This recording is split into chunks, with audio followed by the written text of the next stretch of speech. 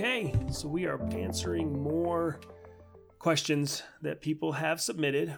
If you haven't listened to the episode on awareness, I guess 2 episodes ago, I think that's worth going and checking out. Just because a lot of what we're talking about is gonna deal with awareness, is going to tie into the need for awareness and how that can help us with so many things. One thing that jumps out at me is that so many of the questions I get pertain to how we are supposed to relate to other people, to our significant others, to our spouses and partners, to our parents, to our family, to our friends, to our coworkers, to today to ex-boyfriends and ex-girlfriends and people who we used to be involved with romantically. And as I was thinking about this question, the quote that jumped out to me, I read it in Pema Chodron's book. It was one of her teachers that said it. You can Google the quote, and I'll get the essence of it right. I might not get the exact quote, but it's essentially that emotion is nothing but energy plus thought. So in the last episode, we talked about how, a need for approval, these things that arise in us, they initially arise as an energy. Now, when I say an energy, I think if you explore your emotions, you'll see what I mean. So right now, do me a favor and bring up the idea of anxiety. Think of something that just created a lot of anxiety. And notice where the feeling manifests in your body. For me, just even as I'm doing this exercise with you, I feel it in my chest. It feels like there's this energy in my chest. As long as I allow it to remain that, it's not even necessarily unpleasant, it's just something that's there. But then the mind jumps in and starts telling me about it. I notice this most often in the mornings.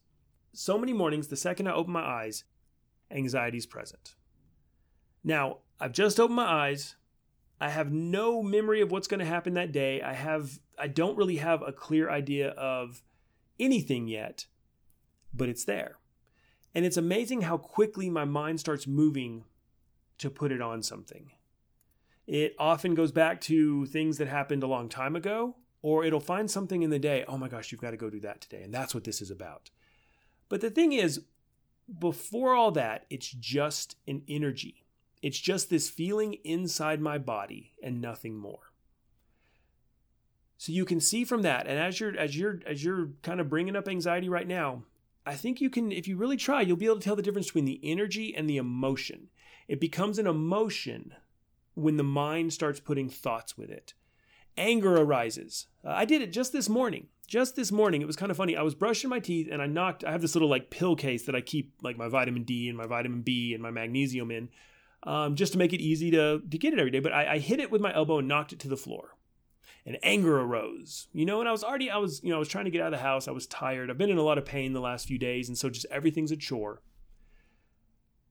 That feeling of anger, when I allowed just awareness to be there, it came and went very quickly.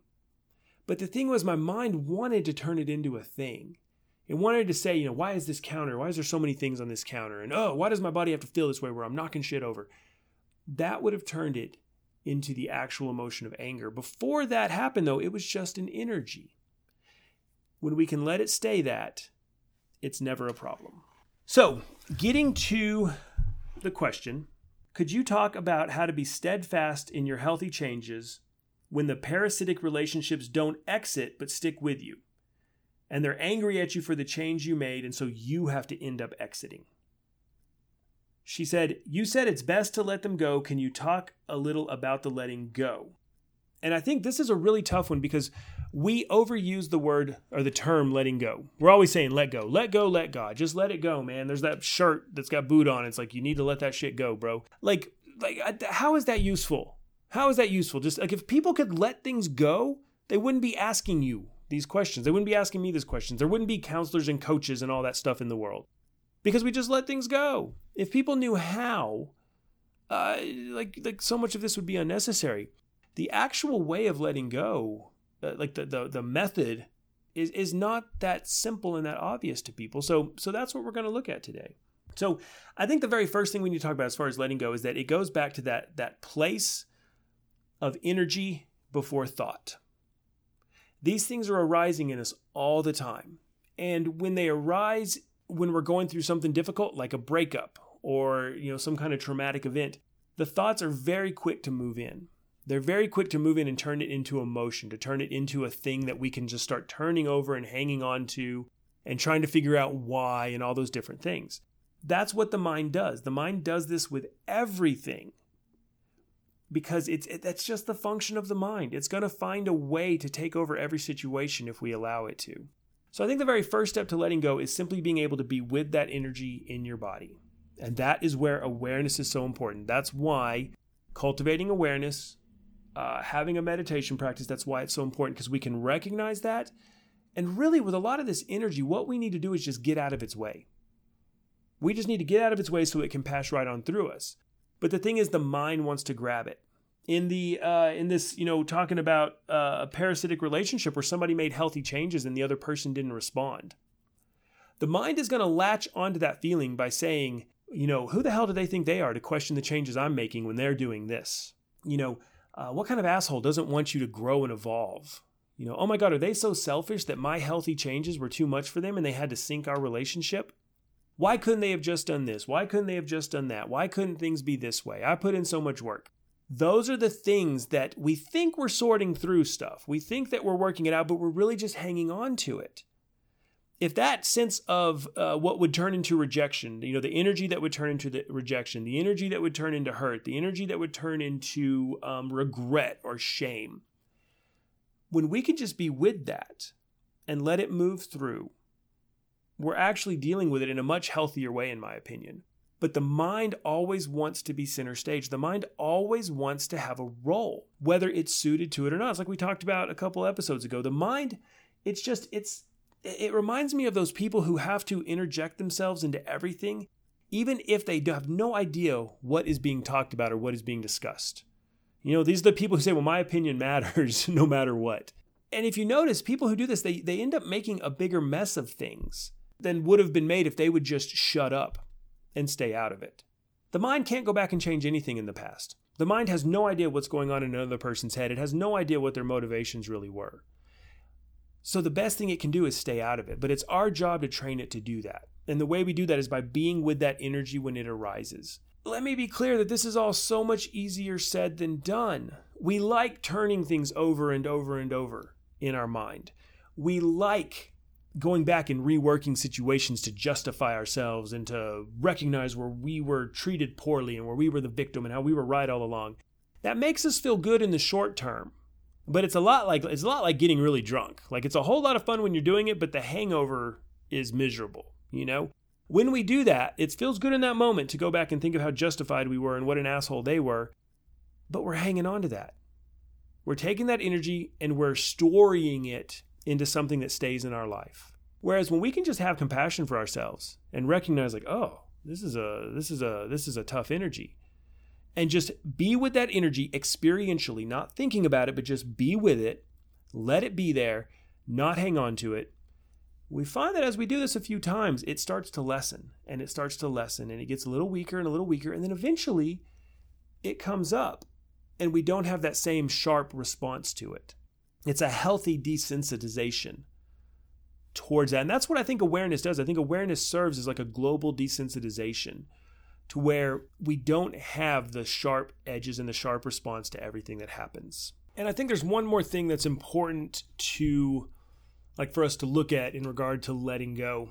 I think that we get this picture that letting go is this thing that we do, and we do it one time, and after we do that, everything is cool. We probably get this from those dumbass movies with like Sandra Bullock in them, where a person just finds this place of resolution and everything is fine, and then they roll the credits real quick, because if they stayed much longer, you'd see how the mind can always find a way to grab things again, to kind of reach back in and create more trouble for itself.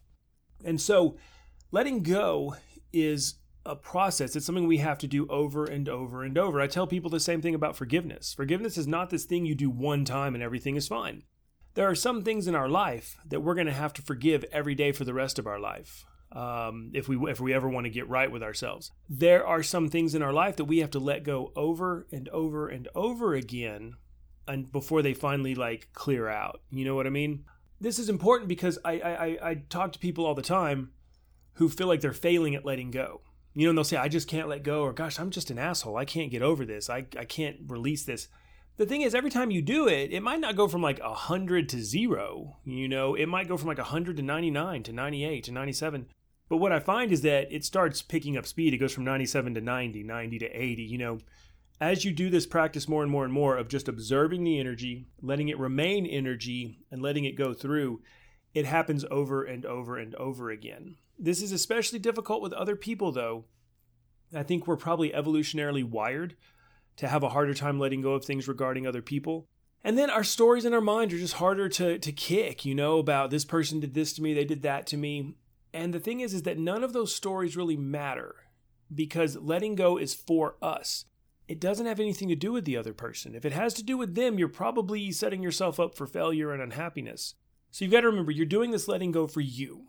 So every time that difficult thing arises, every time that energy arises, let it remain energy instead of turning it into an emotion or turning it into something with your thoughts about it. Just like we said in the last podcast, start small. Experiment with little things that are less, less spiky, less sharp and easier to deal with, and then work your way up to the more difficult things. But when those difficult things arise, go ahead and practice it in that moment. You won't be perfect, it won't be easy, but it is something you can do. This is one of the most useful practices I've found, especially when I combine this with opening up to things and moving into them instead of trying to close off and resist.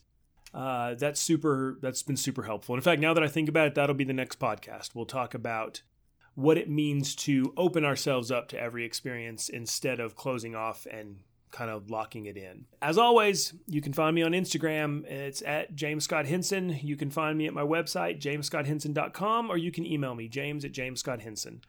I say this every time, feel free to reach out to me. The coolest topics for the podcast, and the coolest topics have come from people reaching out, and I've had a lot of fun getting to know people because of this podcast, because of Instagram, because of the email list. So don't hesitate. Holler at me. Practice letting go. Practice letting energy be energy and not turning it into something else. And see what you find. If it's worthwhile, hang on to it. If it's not, throw it away. Until next time, take care.